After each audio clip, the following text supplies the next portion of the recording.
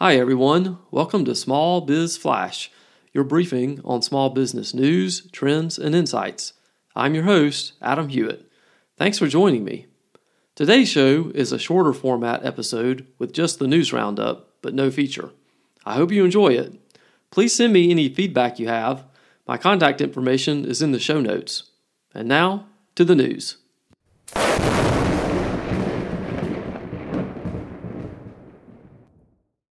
Small business owners continue to grapple with economic uncertainty, and the optimism that showed up at the end of 2023 was short-lived, according to the latest data from the National Federation of Independent Businesses Small Business Optimism Index. Dropping 2 points in January to 89.9, the index marked its 25th consecutive month below the 50-year historical average of 98. Quote, inflation remains a key obstacle on Main Street, end quote, explained NFIB Chief Economist Bill Dunkelberg, highlighting the primary concern for many small businesses. Only 10% of owners reported optimism about improved business conditions in the next 6 months, while expectations for higher sales took a significant dip. The report paints a picture of ongoing struggles on multiple fronts.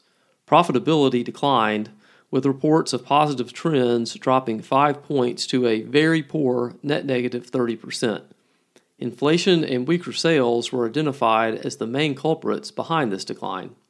While inflation saw a slight decrease, it remains a top concern for 20% of owners, closely followed by the ongoing challenge of finding qualified workers. Hiring plans have softened, with the lowest level of job creation in tensions since May 2020. Labor shortages persist, but have eased somewhat as 39% of businesses are struggling to fill open positions, the lowest level since January 2021. Inventory trends were mixed, with capital outlays showing cautious optimism but concerns about shortages lingering, particularly in wholesale, retail, and finance sectors. Price hikes continued, but at a slower pace compared to previous months. Notably, 15% of owners reported lower selling prices, marking the largest figure since August of 2020. As you may have heard me mention before on the show, the Treasury Department has a new rule requiring tens of millions of small companies to hand over details about their ownership under the Corporate Transparency Act.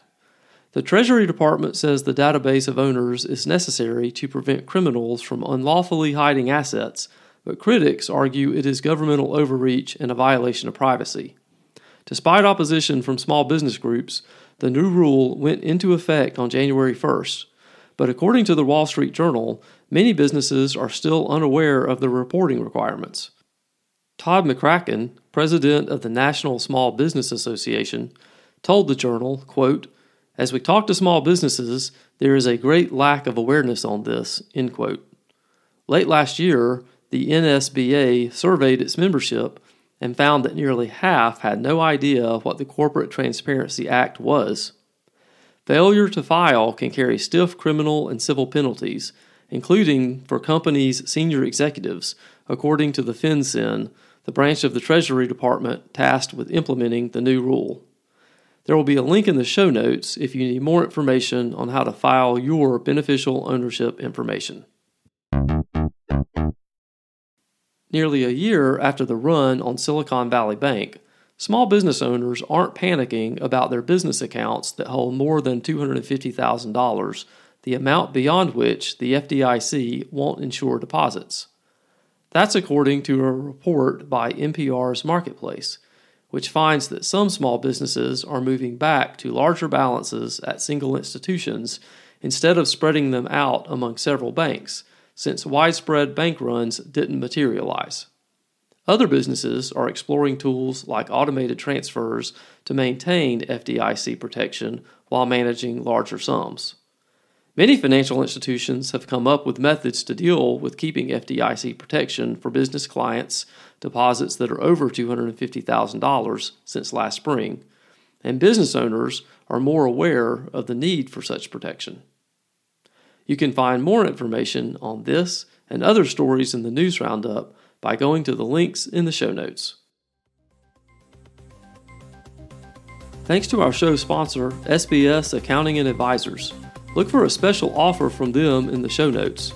Also, would you please rate and review this podcast on your favorite podcasting app? That helps others to find the show.